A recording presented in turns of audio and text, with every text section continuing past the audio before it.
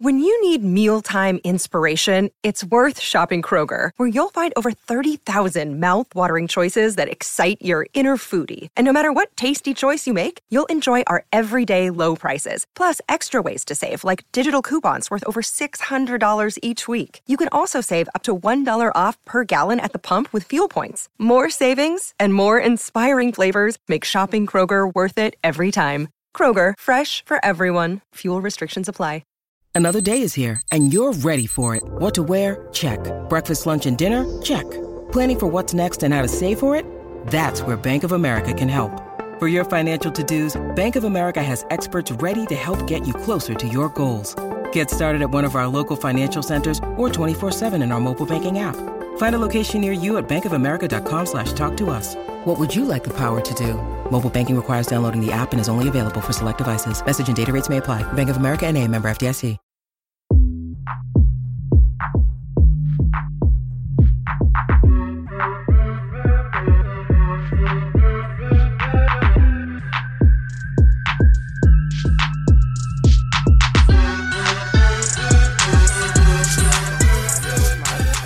We're back with our review of the COTA Grand Prix in the USA, and I am joined by Richard. Richard, how are you? Not too bad, no, not too bad. Just put United in the pack early in the day. Couldn't be more happy. But no, I'm all good, bro. How about yourself? I'm all good. I just want to apologize to United fans. You're probably listening to this and you're thinking, why are we talking about Manchester United? So we won't talk about them again today. Just to save yourself, your mental health of what happened today. Marks, how we doing, brother? I like your attire. Thank you. It's been a horrible weekend. Nothing's gone my way. Is that because Mercedes lost the race today? No, that Arsenal won. Everything else, it's just poor. It's been poor. All right, Ravens we'll get into it. In a pack, it was disgusting, man. We'll get into it. You got a lot of grievances. I know that. Brother Kulle from over across the pond. How you doing? I liking the matching headgear with the hoodie. You're looking good. For the listeners, you're looking good today. Got the lighting on. Thank you, bro. I'm good, man. I'm good. It was a good day up until the race. Couple ups, new and old, got put in a pack. Barcelona first, then United. It was good. It was a good day. It was a good day apart from the race for you. But before we get started, just a bit of housekeeping. If you're watching this on YouTube, please like and subscribe. Give us your comments. We love your comments. We reply to all of them. So please comment. Follow us on Twitter at Pitstop Fracas. And make sure you give us a like and a review on Spotify and Apple. It really helps us with our algorithms and so on. So I'll get started today with quali. And there was a lot of build-up to this race this weekend. I think we're getting to the business end of the season, 6 races left, and there was a lot of speculation between, if Merca's got faster, especially the talk in practice. Practice 1, Mercedes was absolutely lightning, and then practice 2, even though Lewis' time got deleted, he still had the fastest time, so people thought, they've closed the gap to Red Bull now in terms of performance, and they've looked really, really, really steady from the Turkish Grand Prix and Russia in terms of pace. Q3 and quali was a different story, though. I'll come to you, Richard, first. What was your thoughts on the differences between Red Bull and Mercedes in terms of quali and their paces? Well, just to start off with practice, I seen practice 1, Mercedes was slapping, 8, 9 tenths the whole second on Max's head, for, maybe Red Bull have got the engine turned down or something, or, just one of those things. Practice 2, they kind of closed the gap a bit more. I think it's like a couple tenths in between and whatnot as well. And then we came to quali, and Red Bull looked really, really quick, to be fair. It looked like, especially Checo as well, even in Q3, it looked like he was about to out-qualify Max, which is a bit of a mad thing, to be fair. But Red Bull looked like they had a lot of pace. I don't think that's any coincidence, because Adrian Newey just came back after a couple months after a bad accident. We said that he's seen the problems that he's seen with the Red Bull, and that he fixed them. It looks like he has kind of fixed them, because We all know Coates to be more of a Mercedes track, Daddy Mercedes dominance, especially Lewis.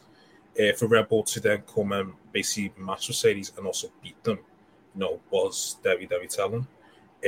Lewis in Q3, he put out a stunk on lap, but Max also put out a stunk on lap as well. And it just happens to be that he slapped 2 times on Lewis's head top, unfortunately. I would have loved it for Checo to get pole, to be fair, if Lewis wasn't going to get pole, because that would have really battled Max, to be honest. But Red Bull looked really, really quick in quality, to be fair. So in the end, it didn't surprise me that they got pole, but it was just one of those things, Red Bull, got the advantage on Mercedes. Yeah, you made a good point. The fact that in Q3, for our listeners, the ones that missed qualifying, Max qualified P1, Lewis P2, and Sergio Perez P3. In the first stint of qualifying on Q3, Perez put in the fastest time, so it did look like he was going to get pole, but Lewis just snatched it from him, and then, like you just said, 2 attempts, Max Verstappen on his last lap on Q3 is scary. It's actually scary. Kulle, was you surprised at that kind of gap in performance, especially with that time that he put in? Because that's not normal between a P1 and P2 position in quality. Yeah, it was a bit like it felt like at the time qualifying started. To be fair, from P3, from free practice 3, I didn't really watch much of free practice 3. I was following it, but from free practice 3, it felt like Saturday was going to be damage limitation for Mercedes. Because at some point, even Danny Rick looked fast. Even the McLaren looked fast. Even Leclerc was going top of the time sheets at some point. So it was more of like, okay, what's happened overnight? But the Red Bull this year, man, goodness gracious, they've just been on it. Like, there's not been that many races where they've been off the pace. And yesterday was just, they were slapping.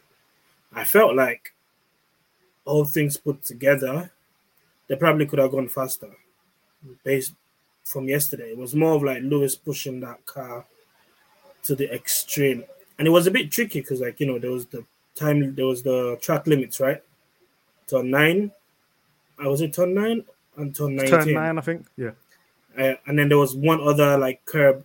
There was one other curb white line thing. I think turn 6. I'm not sure. I can't remember correctly. But so I feel like that was on the driver's mind. So even when they pushed, they still had to push within time limits. As you saw, couple times got deleted. Even Perez's Q2 time got deleted. The first one he did, he had to do another lap. That's why he didn't have a new set of mediums. So he had to use 2 mediums in Q2. So, but the pace, from Q1, it felt like it was going to be a Red Bull 1-2 based on Q1.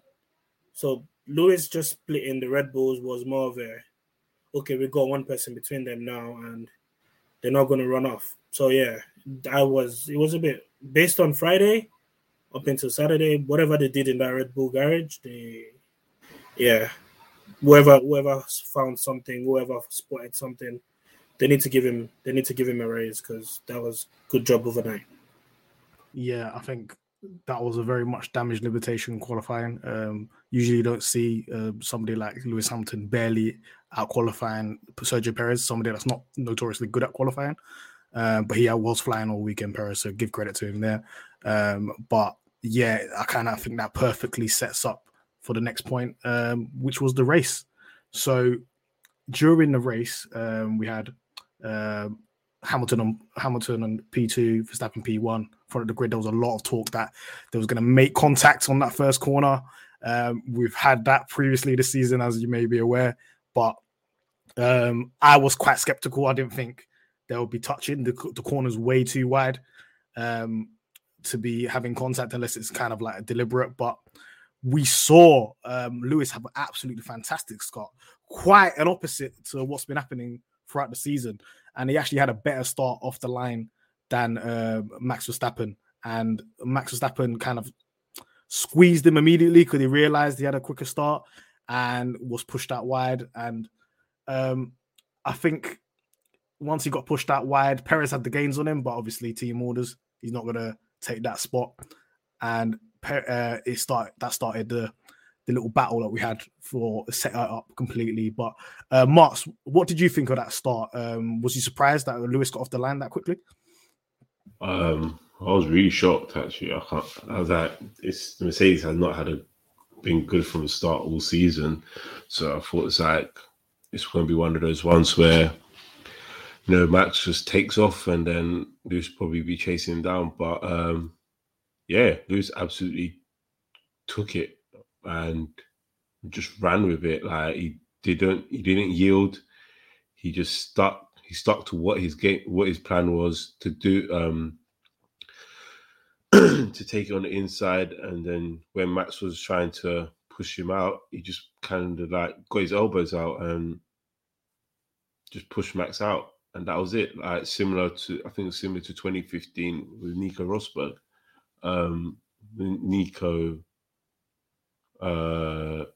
think Nico yielded a bit more, but Lewis knows the track very well, and it was a very good start. Very good start. That's what I can say. I think what the start missed, though, clearly was Bottas, and his grid penalty. Huh? It wasn't a good start for Bottas. Well, it wasn't a good start for Bottas. It was just that the fact that he had that 5-place grid penalty really hurted Mercedes in that those first couple of opening laps. Because if Bottas is there, I don't think Max and Perez are able to gang up on Lewis like that, and the strategy throughout the whole race as well kind of just played into that, like the fact that Lewis had to pit in earlier than he wanted to because Perez did.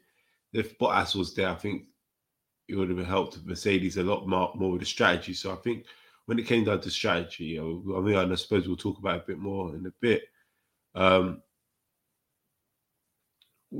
The Mercedes were kind of in between a rock and a hard place, so there wasn't much they could do except for maybe cover off what Max did when Lewis was leading. But you make a good point about Bottas not being there and how it can kind of handicap somebody that's leading it, because when you haven't got your teammate there, maybe those situations where Max goes off the track and comes back on doesn't happen if there's Bottas there, because he's not going to yield, and then you've got that buffer right there. So maybe we're seeing the opposite. We've seen how Mercedes over the years, how Lewis and Bottas will bully teams in terms of strategy. We've seen it with Ferrari and stuff like that because of their good qualifying positions. But today, Lewis is kind of left in no man's land. But he did get a great start, and he managed to kick off this whole strategy war. Couple little tussles at the beginning of that race as well. We saw Stroll getting spun out by Latifi. So unfortunate for him, but the two Canadians taking each other out. But Richard, what did you think of the start? And did you think once Lewis jumped him, that was it for him, and he was going to run away with it?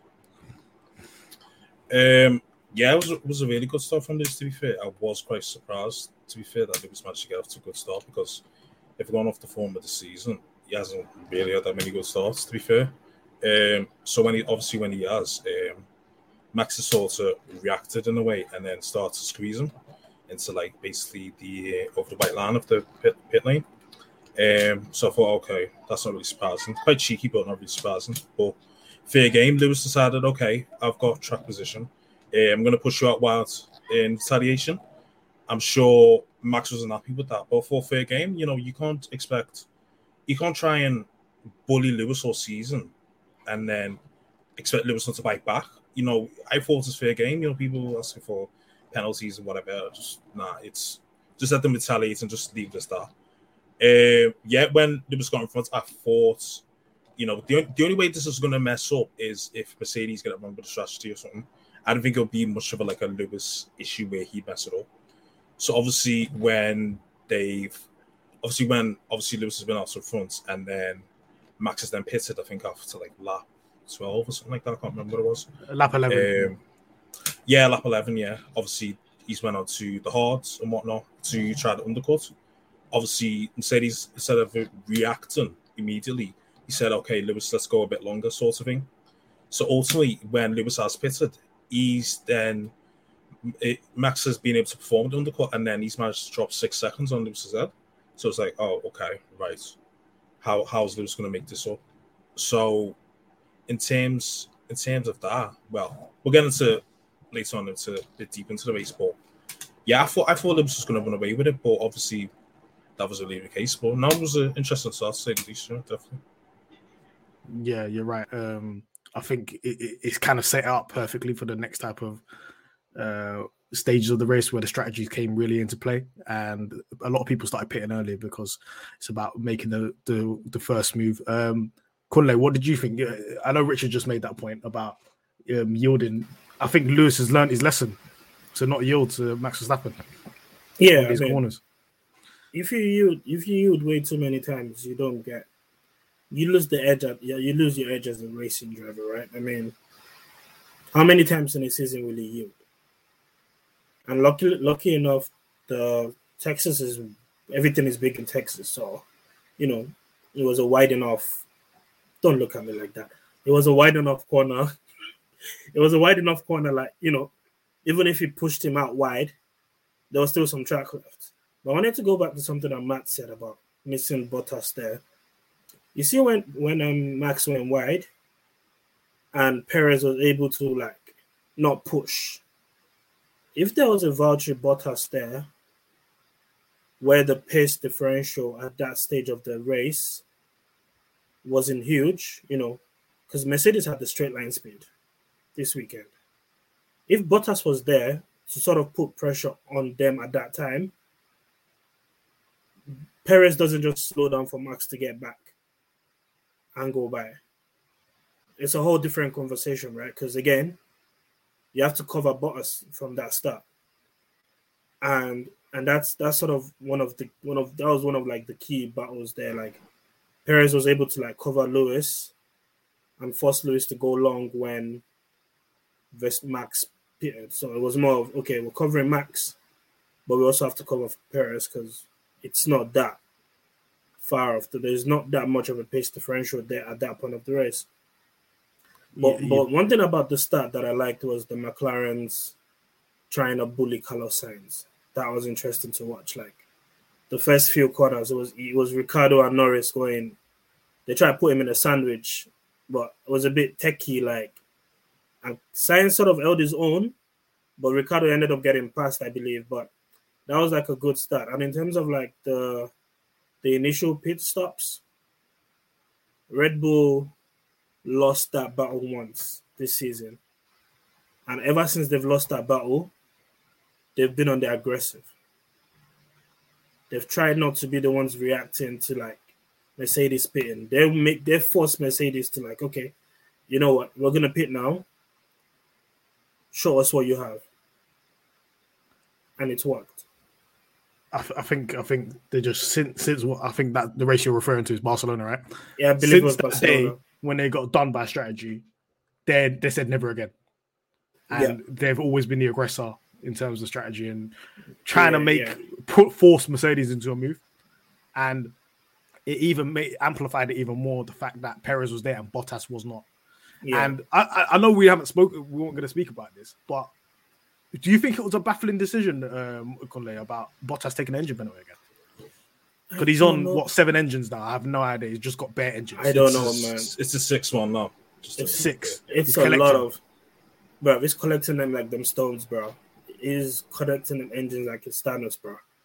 I don't know what's going on. I mean, over the years, even when Mercedes were dominating, they've always had reliability issues with the engine, but they were so good that they were able to turn down the engines for some races and still go out there and win.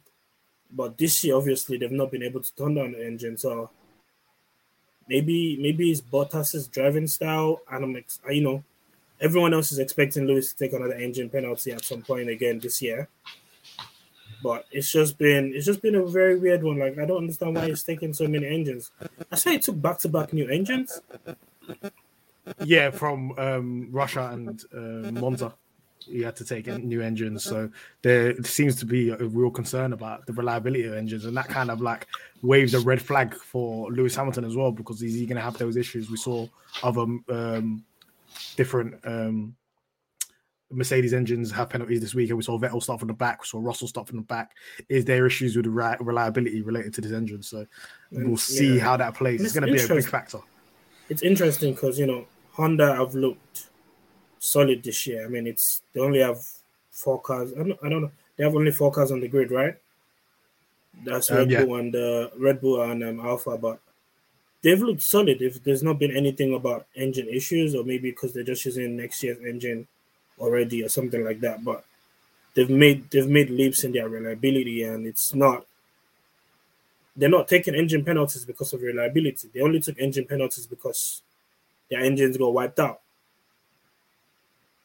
Yeah, that's actually true as well, because they went out due to damage on because of damage on Hungary and Silverstone. Yeah, so it's not been engine issues. It's not been reliability. So I don't know. We'll see. There's 5 races left. I hope Mercedes don't have to take an engine penalty for Lewis, but we'll get to that. We'll get to like the whole title challenge later. But yeah, I hope they don't have to take another one, because if they do that, then they might as well just say, "Congratulations, Max, you're the champion for the year." Just to let you know, kind of like they are. Toto said that Lewis will have to take an engine penalty. We just don't know where though. So it could be Mexico, could be Qatar, could be whatever. We just don't know where. But he's going to have to take an engine penalty. Was that breaking news? Is that breaking news, Richard? Yes. That's breaking news that you're hearing on the pod. I did not know that. Well, I heard about this like a week or two ago anyway, that they were planning to give Lewis a new engine soon anyway. So Toto just confirmed it before on Sky, whatever, that he is going to have to. We just don't know where. So it'll be interesting to see, but like the altitude of like, Mexico or somewhere like whatever, whether they take it there. Would that make sense? I don't know. It probably wouldn't make sense in Mexico because Mercedes aren't that strong there. So they hate Mexico anyway. They might as well take it there.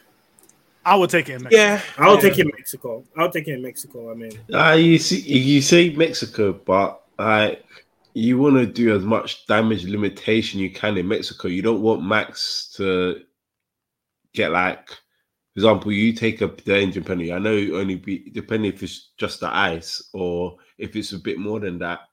You don't want Lewis to end up starting from like the back of the grid, because if it's just the ice, you only get like a 5-place grid penalty. And say he qualifies 2nd or 3rd on the grid, they'll drop him back to 8th, and they might struggle to get more points. But you want to do as much damage limitation as possible at Mexico.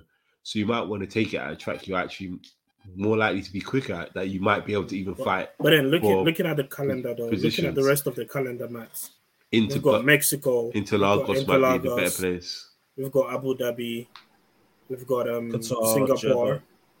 We've got Singapore. Qatar, Jeddah. No. No Singapore. No Singapore. So, we need tracks you can overtake, right? I don't know what calendar Kunde's looking at. I don't. What kind of even calendar is that? So we've got Qatar, we've got Jeddah, we've got where else again? Abu Dhabi. We've got Interlagos, and we've got Mexico. We know Mexico. We know Mercedes. We know that Mercedes, whatever W10, W11, W12. I don't know if W12 will like Mexico. W11 definitely didn't like Mexico. W10 didn't like Mexico. It wasn't ever since Mexico came back to the track. They've not. Lewis has won titles there, but I'm not sure they've put dominating performances there where they're like blasting everyone else off.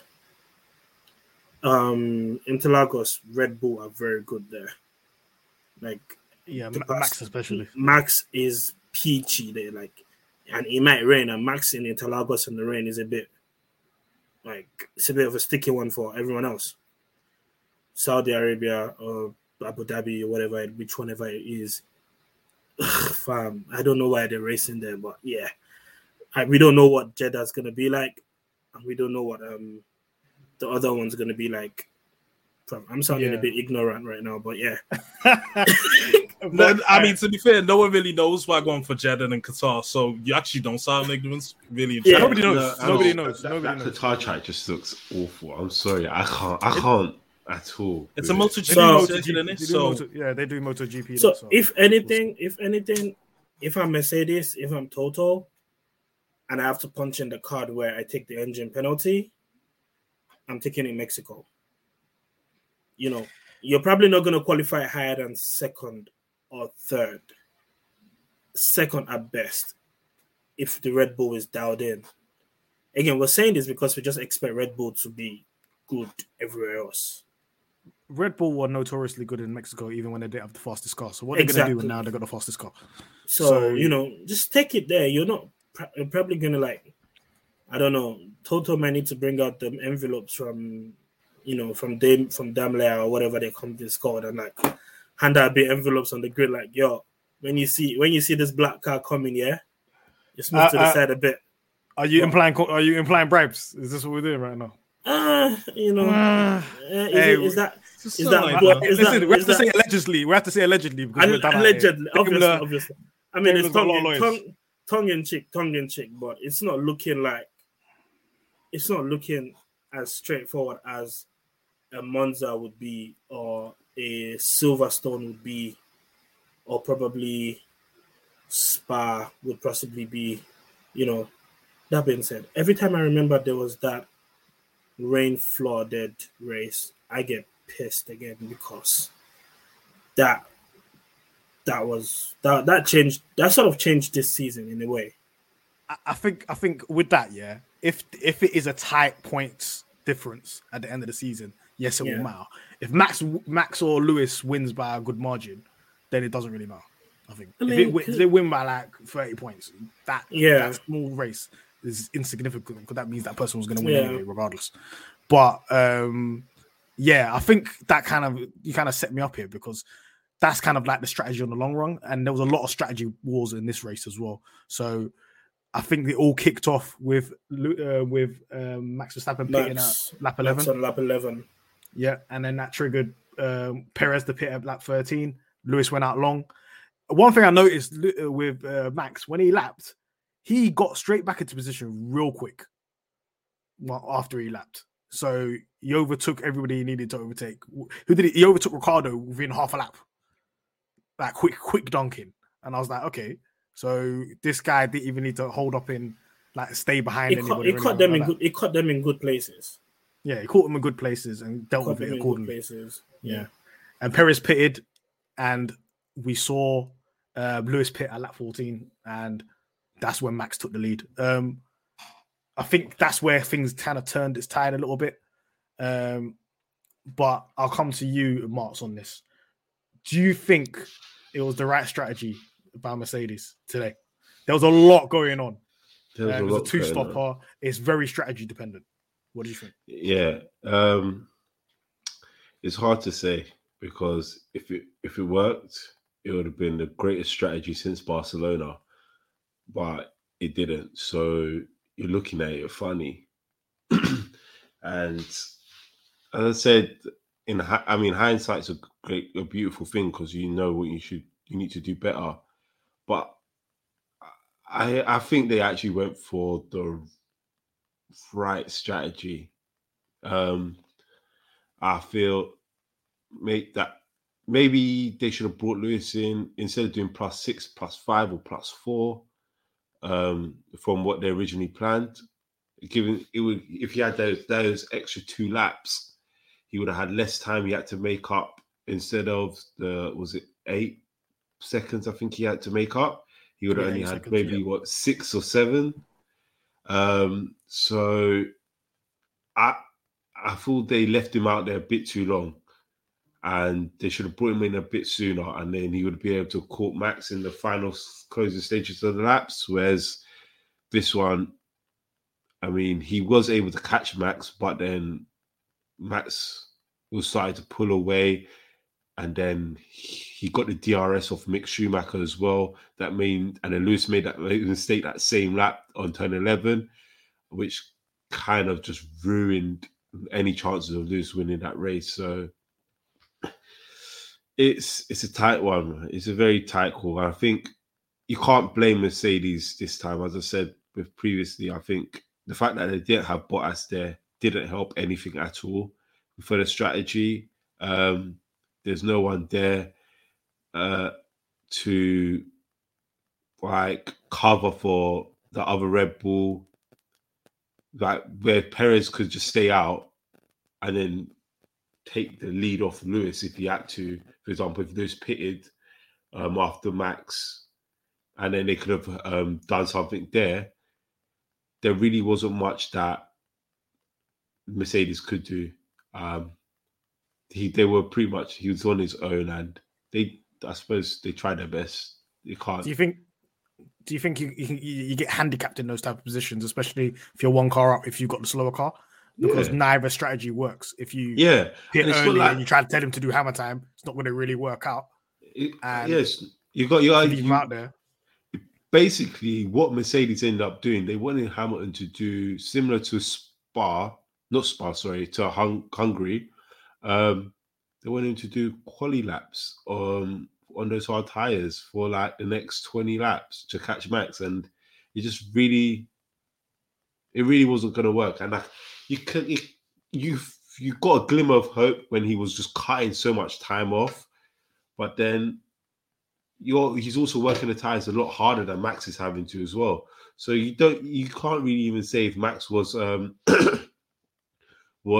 tires were actually how bad they were, because apparently the track wasn't, even for tire degradation, the track wasn't that bad for the hard tire. So it was hard to say what stage Max his tires at, whether he was just saving them until the final few laps because he knows Hamilton was going to be there, or is it that I can't remember my point now, but it was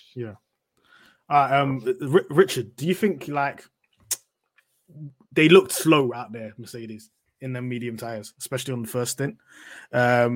You could see that Verstappen was very, very close to him the whole time in them opening laps. And I don't know whether it was a good idea. Actually, do you think it was a good idea? Because Merck notoriously is not good in dirty air. Was it a good idea to decide to pit Lewis and have him behind Max Verstappen in that race, strategy-wise? No, definitely not. They should have done basically the overcut, if you will, on them, especially in the slower car. Really to make.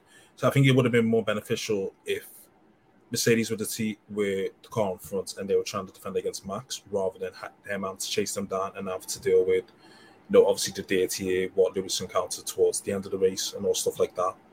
Like, it didn't really benefit them, because now you could be pedantic and say, okay, Max is pitted on, I think it was lap 29, and then Lewis is pitted 8 laps later. You would say, okay, maybe Lewis would have caught him had he pitted 2 or 3 laps earlier, really and truly.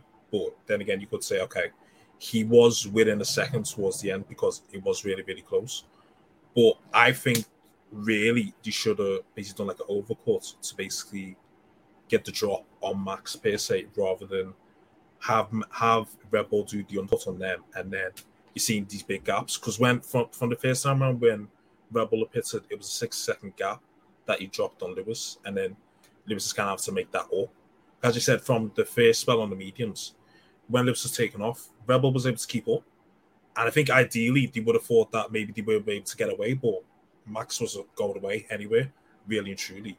So when they've decided, okay, we're going to go longer than what Red Bull are doing per se, and then we'll just make it up towards the end. I don't know. They look better on the hards, to be fair, than what they did on the mediums. To be fair, but no, I feel like you can still. Sorry, you can still. No, go on. I was going to ask, don't you feel like having Checo there as well, though? Like, if they did get that overcut, even if they pit Max the next lap after Lewis, they'll just leave Checo out there to hold up Lewis, so Max is still be able to gain time on Lewis. Yeah, but with hindsight, sorry, Richard, but with hindsight, at the end of the race, Checo wasn't a factor. Yeah, but I mean I think that's just how it just played out in the end. Yeah, but I feel like if Checo's actually going to be a factor, Checo would have been a factor. I think Checo was just allowed to drive his own race, and Red Bull kind of knew they had this in the bag. It was theirs to lose after that first pit stop, so they knew it was kind of theirs to lose. I don't think they knew. I don't think they were. Horner sounded so smug when he was talking to Sky. He kind of knew it. He knew it was theirs to lose. No. And so at the end of the first, he was very comfortable. I feel Horner was very comfortable. He wasn't worried at all about the Merc. He wasn't worried, but at the same time, I feel there was always that chance that. So the problem with the hard tires this weekend was that once it fell off.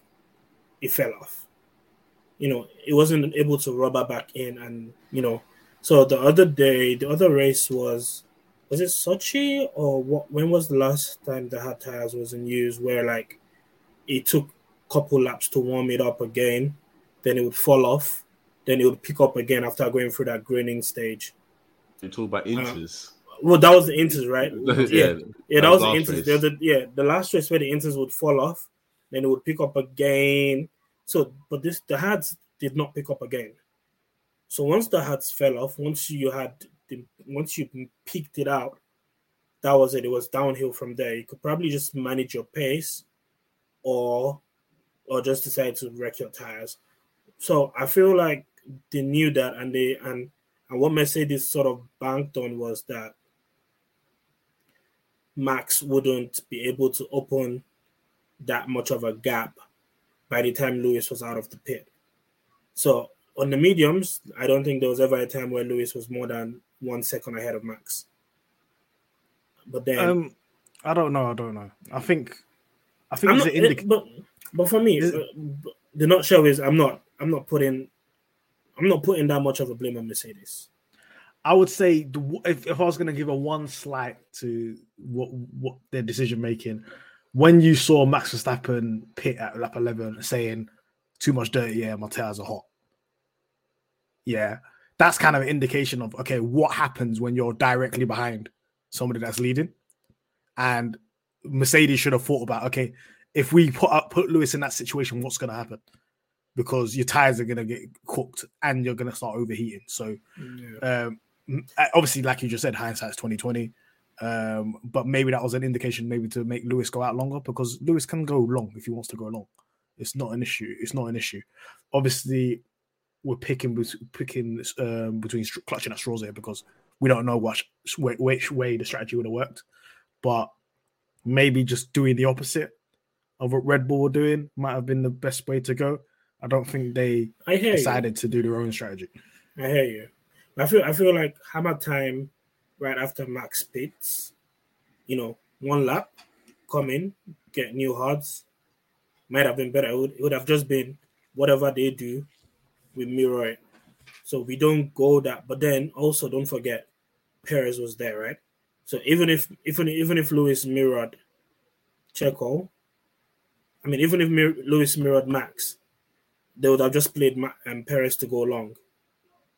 And it would have just been almost, Lewis comes out in front of Max, Checo's probably just going to hold him up there and erects the hard tires, with Max probably just coasting behind and pushing when it was time to push. But again, hindsight 2020, and it was what it was at the end of the day.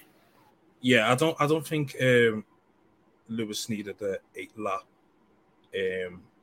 tire advantage per se over Max, really, truly, if that makes sense. I feel like 3 or 4 would have been sufficient. So if they would have maybe pitted him, let's say, lap 33, 34, run about that window, I think once the tires kind of warmed up and got into the groove, I think that would have been enough in order to Lewis to try and attack Max with.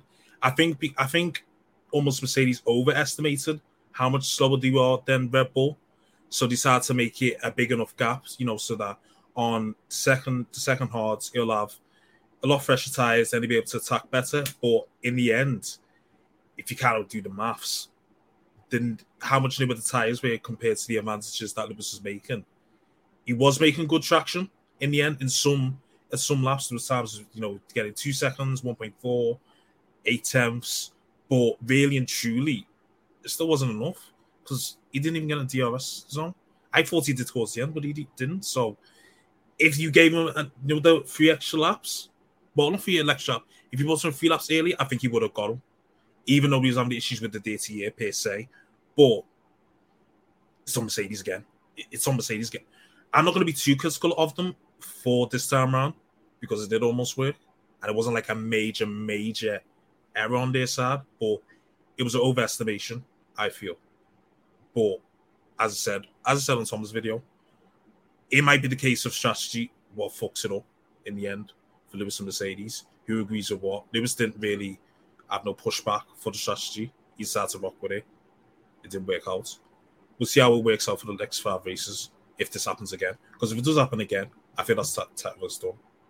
So yeah, I think look, it's not too bad. Look, you lost the race by 1.3 seconds. It's not like you got completely dunked on. It nearly worked like Richard just said, and it's just by the slimmest of margins. But you can kind of see the 2 title protagonists right now. The greatest example of how level above they are.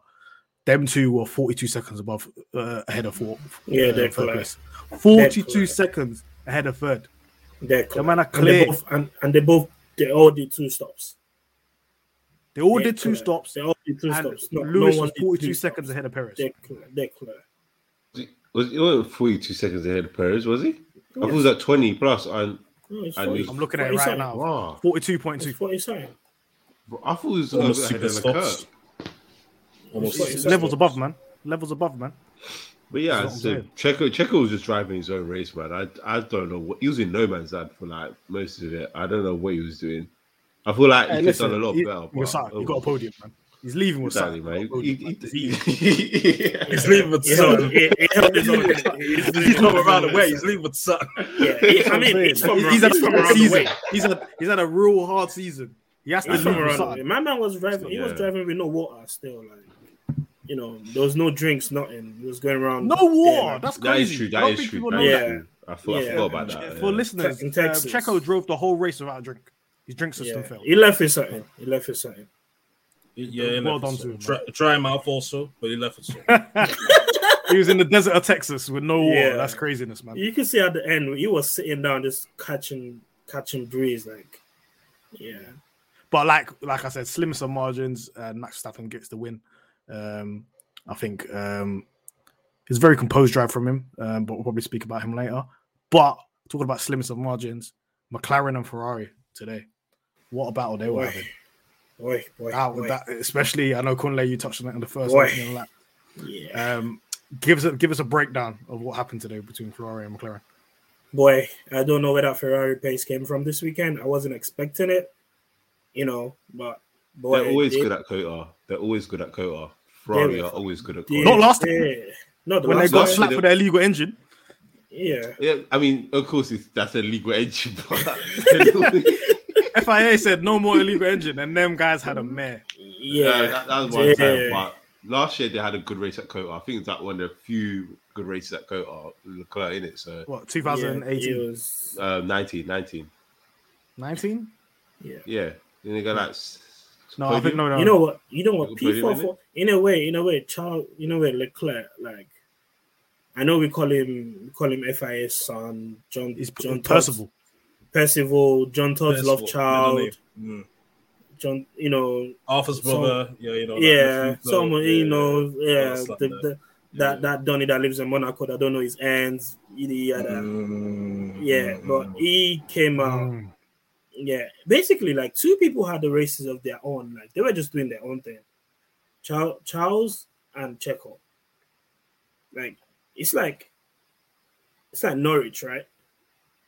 Too good for the championship, not good enough for the league. So where do you put them? And that was Checo and Leclerc today. But once Leclerc got out that start, he just like, you know what? Peace to you, Carlos. Street's saying you might be the face of this team, but you go do my dirty work for me behind. Deal with them papaya boys. I'm just around here. I'm chilling. I'm cooling. But Carlos Sainz, man, He had a battle with Ricardo. He had the battle with Norris. For some weird reason, I don't know how Bottas jumped Norris. I don't know what happened to Norris in the later stages of that race. But I just remember it was Sainz, it was Ricardo, Sainz, Norris. And they were not far off each other. And the lap times were like yo-yoing up, At some point, Sainz was faster. At some point, Norris was the fastest of all three of them. At some point, Ricardo was just holding on to their life. But once Carlos had that bad pit stop, and that was where it all came around. Without that bad pit stop, I feel like Carlos finishes ahead of Ricardo and Norris. They did it again. Why are they keep shagging the Sainz with these pit stops? Again. It's not a coincidence. He's fighting for his life. Yeah, the coincidence. FIA, Ferrari. Yeah. I'm not trying to be a conspiracy. Make it. Are you saying that? Oh, Charles's pit stop was fine, but Sainz's is never fine. I mean, I didn't say it. The numbers. Someone said it, didn't it? Someone said it. The TV screen show it. It's not me saying it. But I agree with that. 0.6 seconds on his head top, Boy, stationary, not just stationary 5.6. They didn't put the back right on. They were sleeping. And same man, espresso making. Man are doing 2.4, and you're doing 5. Hey, it's a bit nasty, but McLaren saw that and immediately. And this is the thing. I like teams that are reactive to that. You see your closest rivals mess up the tin. What do? Stick on them. Get onto them. Like, you know what? This guy's messed it up. We can get 2 cars in and out. We'll have a chance to beat him. But obviously, the Ferrari had the better pace this weekend. He was able to get Ricardo back or something. Yeah. No. What happened? He was able to get Norris. No, yeah, because Norris had a slow pit stop. Because they double stacked. They double stacked. Then, obviously, Norris got the effect of the double stack. So, he was able to get Norris, and he was fighting with Ricardo up for a while. It was very close to Ricardo. It felt like... He touched as well. But you had to he gave Ricardo the place, though. So, it's like, remember when they tried to sandwich him and he ended not going out wide... At the start. He gave Ricardo the place. He gave Ricardo the place. Yeah. And he was told to give Norris the place as well. I don't know if he did though. I don't think. No, what happened? He was supposed to give Norris the place, but he gave Ricardo the place instead. They said, "I'm not giving Norris the place." Yeah, because I already gave it to Ricardo. So what did the stewards have to say? They still said Norris. You have to give the place back to Norris. So you end up giving it back. It's interesting. It's interesting. Kunle, let me get back on your point. You said Ferrari had the pace. It's interesting that Sainz was on softs and he was getting dunked on by McLaren at the beginning of that race. So again, I feel like you see that start, that medium was the better race tire for the weekend, and it felt like everyone else knew it, apart from Carlos Sainz's engineers. He said at the beginning on the grid walk, Sainz was like, "Please give me mediums. I wish I could have mediums." Like, because it's like when Lewis went hungry, and they went on the grid with Inters, and everyone else was coming in for slicks. And it's like you're looking around, everyone else around you has got yellow tires, and you're looking at your tires is red. There's a reason why they didn't do that red. There's a reason why none of them used the softs in Q2. Like in Q2, I didn't see anyone that was serious. It was a lot. You know what? That was peak on seriousness from Carlos' side of the. I don't know what they were trying to do. I don't know what experiment it was. That soft tire this weekend was horrible. I think it was garbage. It was garbage. It was degrading so quickly. I think it was 9 laps. I don't think it was. It wasn't warming up. It wasn't warming up quick. It wasn't warming up quick enough. It wasn't staying on for long. It wasn't. There wasn't even a pace advantage. Like some races, you're like, okay, these guys are starting on soft. They could get us at the start. But it was vulnerable. Like it was like double homicide, like 2-on-1, going into that sandwich. It made no sense. Yeah. It made no sense. I don't know why. It made no sense. Today, I celebrated Bottas takeover because when he overtook Sainz, that is crucial for the constructors' championship between Ferrari. It is crucial. McLaren. It's crucial for Bottas. It's crucial. It's crucial for Bottas and it's crucial for McLaren because if we look at the standings now, it is McLaren's got 240 points, Ferrari's got 232.5. Every single point counts right now, and the fact that Bottas overtook Sainz on the final lap just shows how tight this is. Richard, with the apparent speed that Ferrari's got with this new engine, these engine upgrades, do you think? How do you think this is going to go down for the next 5 races between McLaren and Ferrari? Who's going to get third?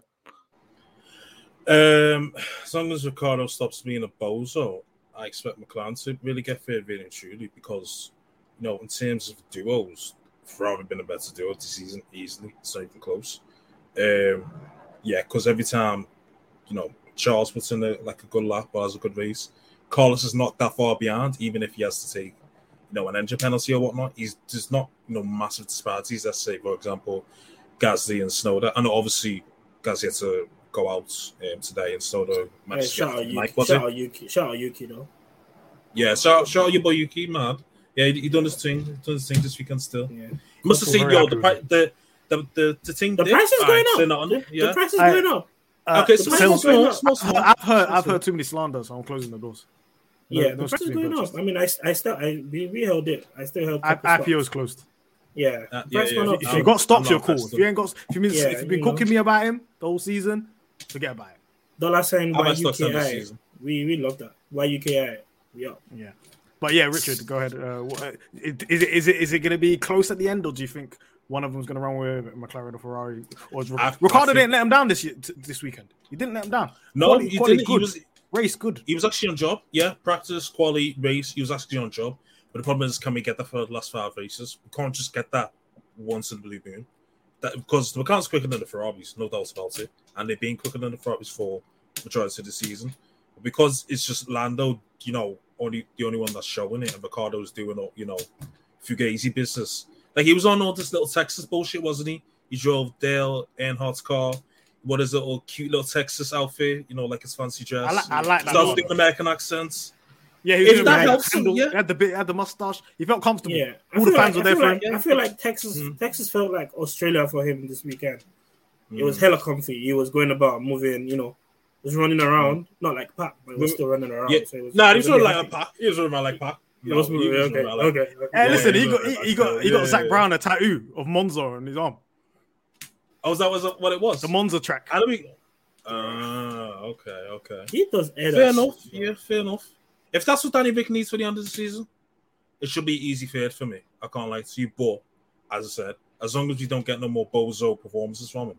If we get more performances like today, as I said, it should be easy, really and truly. But I don't care. That's what you see, because Ferrari just behind. I don't care. I just hope both teams are muddied by the end of the season. This guy's a hater, man. Get out of here, Marks, man. Why you want both teams? Hey, Marks, why do you hate McLaren and Ferrari? You hate McLaren and Ferrari. How does this make you sense? Pick a side. Pick a side, brother. Huh? Pick a side. I can't reveal my team, innit? But it's Alfa Romeo, we know that. We cooking. It's not Alfa Romeo. It is, you nasty. Your team's turning into Andretti. Is that an Italian bonnet on your head? Oh, hold on. Did he just say the W's coming soon? Is he saying Williams is his team on the low? Damon Hill back in Williams. Jack Villeneuve. The first love, bro. The first love. As I said, the BMW Williams, that was the first love. All right. Yeah, Wolver Snows and that, yeah? Yeah. Man's got Latifi and Albon. Good luck to you. Yeah. It's a bit. I'm sorry. Hold that. Mark, hold that. Williams, they look great. Yeah. This is gonna get clipped. Next year. Yeah. Sorry, bro. It's not. Mars has been revealed. Now we now have a Williams fan on Pitstop Fracas. We have a Williams fan, man. If you are a Williams fan out there, you're not alone. Listen, I'm an Arsenal fan. I'm used to this stress and disappointment. Exactly. We're saying Arteta team principal, yeah. Saying that is not a team principal we want to see. No, I don't want to see. That is not a team principal we want to see. No. All right. Before we go, driver of the day. I'm going to go to you, Richard, first. Who is your driver of the day? I'm going to give it to Max, There wasn't really any massive stand. I mean, Seb drove a good race, to be fair. Alonso did until he started moving mad, running around like a pack. Oh, against before Martin Boy Gio. We need to speak about Alonso. Alonso was moving bad today. He tried it. Did you hear the radio Alpine between Alpine and Michael Massey? That was ridiculous. CSM was the way on a break the way they teed up Massey and said, "Yo, so what did he say? Are we allowed to go off track for overtakes? Are we?" Massey's like, "No." So are we allowed to go track overtakes? It's like Massey's like, "No." So why'd you allow Raikkonen to do that thing? And Massey's like, "Rah, no, that's not acceptable." Blah blah blah. I don't, fam. The way these man bully Massey here is unreal. They do it in so many creative ways, fam. It should get reported like Ofcom or something. Because fam, the bullying is new, fam. Honestly, God, the bullying is new. You can just tell he's trembling, his voice, he's shook and everything, fam. Honest to God, he's just taken for a small boy, fam. He needs to get replaced. I'm sorry, but you can't be having a director like that. The most beautiful thing this season is Alonso beef with FIA. He probably said on the radio, speak to Michael Massey about that. Because Raikkonen did the same thing. He's got a vendetta against FIA. And you will never see anything like this. That he's doing. The overtake on Giovinazzi is not even an overtake. This is lawless driving that he was doing. Babs, and he just said, and then he started celebrating, like, yes, he's taking the piss. He's taking the piss. No, you know the wild thing, yeah. You went wide. He was never making that corner. He was never making it. And my man just goes zoom. And he comes back on track. And he gets on the radio like, yes, let's go, let's get it. And I'm thinking, this man, bruv. This guy's celebrating. He's celebrating a layup after the buzzer beater. The buzzer's already gone. You're celebrating layups. Bruh, what we did? Bro, when they told him you have to give the place back, I was trying to act like he didn't know what happened. Like, oh no. That's when he got onto his engineer and said, "Let's go speak to Michael Massey." Bruh. I don't know, man. Fernando needs to chill. He needs to chill. So he's definitely not driver of the day. He's definitely not driver of the day. He's not Should you give it to Max? Composed drive? Yeah, I'll give it to Max. Yeah, solid drive from him, to be fair. Faultless. No one else really stalled, to be fair. So, yeah, I'll give it to Max. Yeah. It was a lot. Funny thing, it was a race that had a lot. But also, you can't really say, okay, this person was like ridiculously spectacular. Yeah. I want to give it. I want to say Charles Leclerc, but then I can't give you driver of the day when you're 52 seconds down on the winner. A lie? Yeah, people were saying Leclerc should get driver of the day. I'm like, for being a nomad, you want to get above Max, you stay composed the whole race. You were like 52 seconds behind the person in front of you, like almost a minute. And I want to give it to Yuki, but he was a lap down. Sympathy thing, sympathy thing. That's what it is. Yeah. I mean, Yuki got P9, outscored Gasly. How about that? Hold that.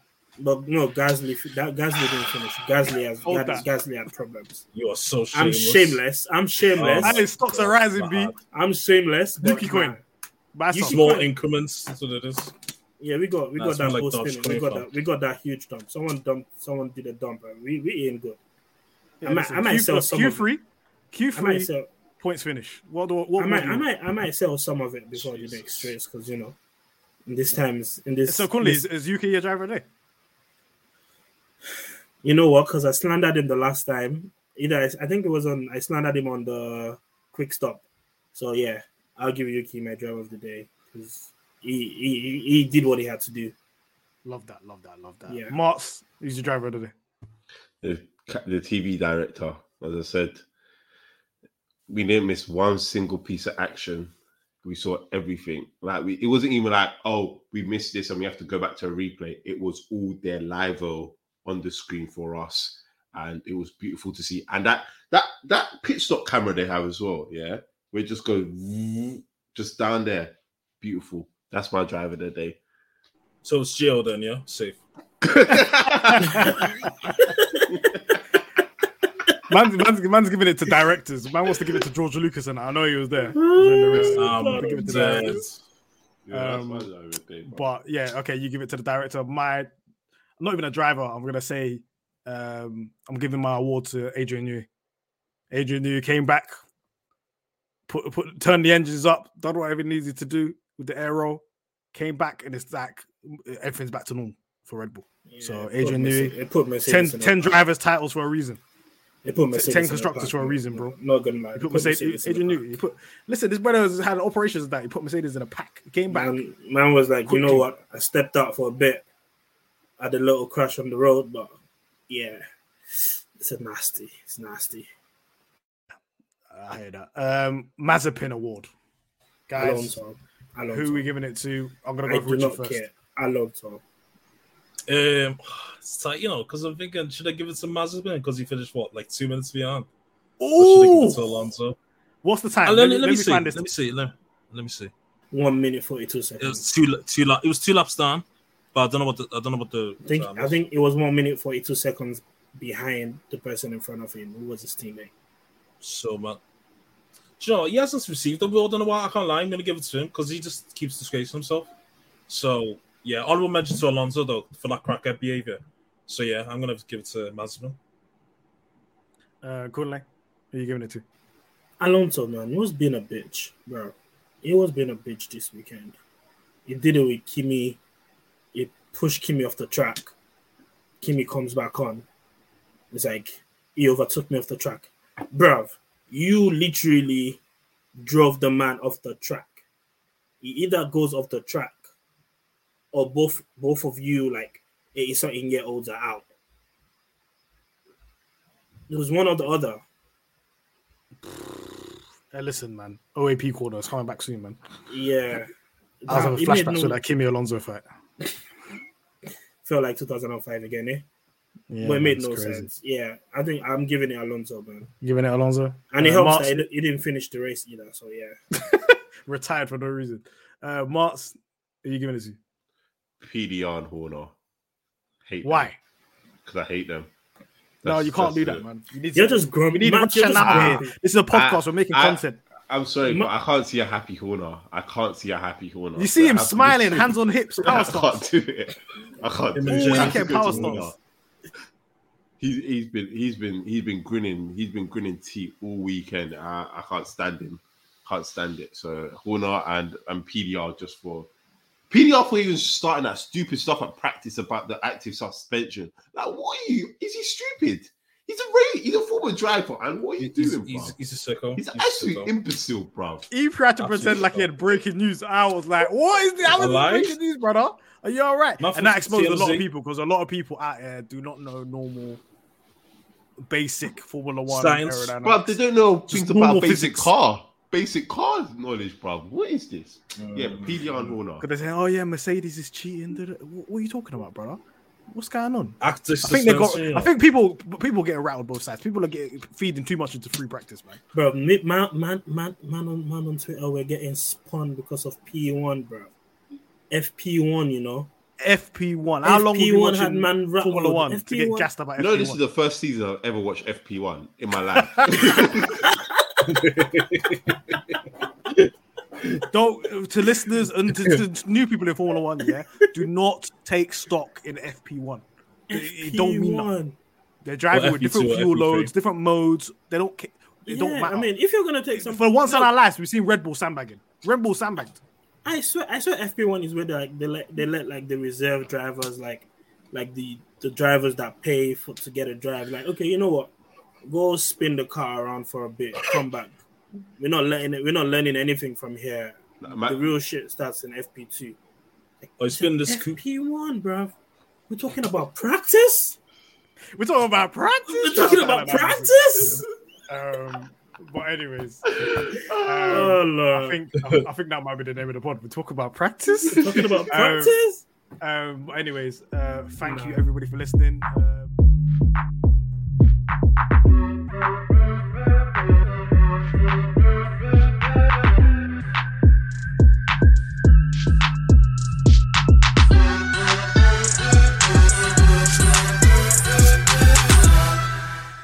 Sports Social Podcast Network.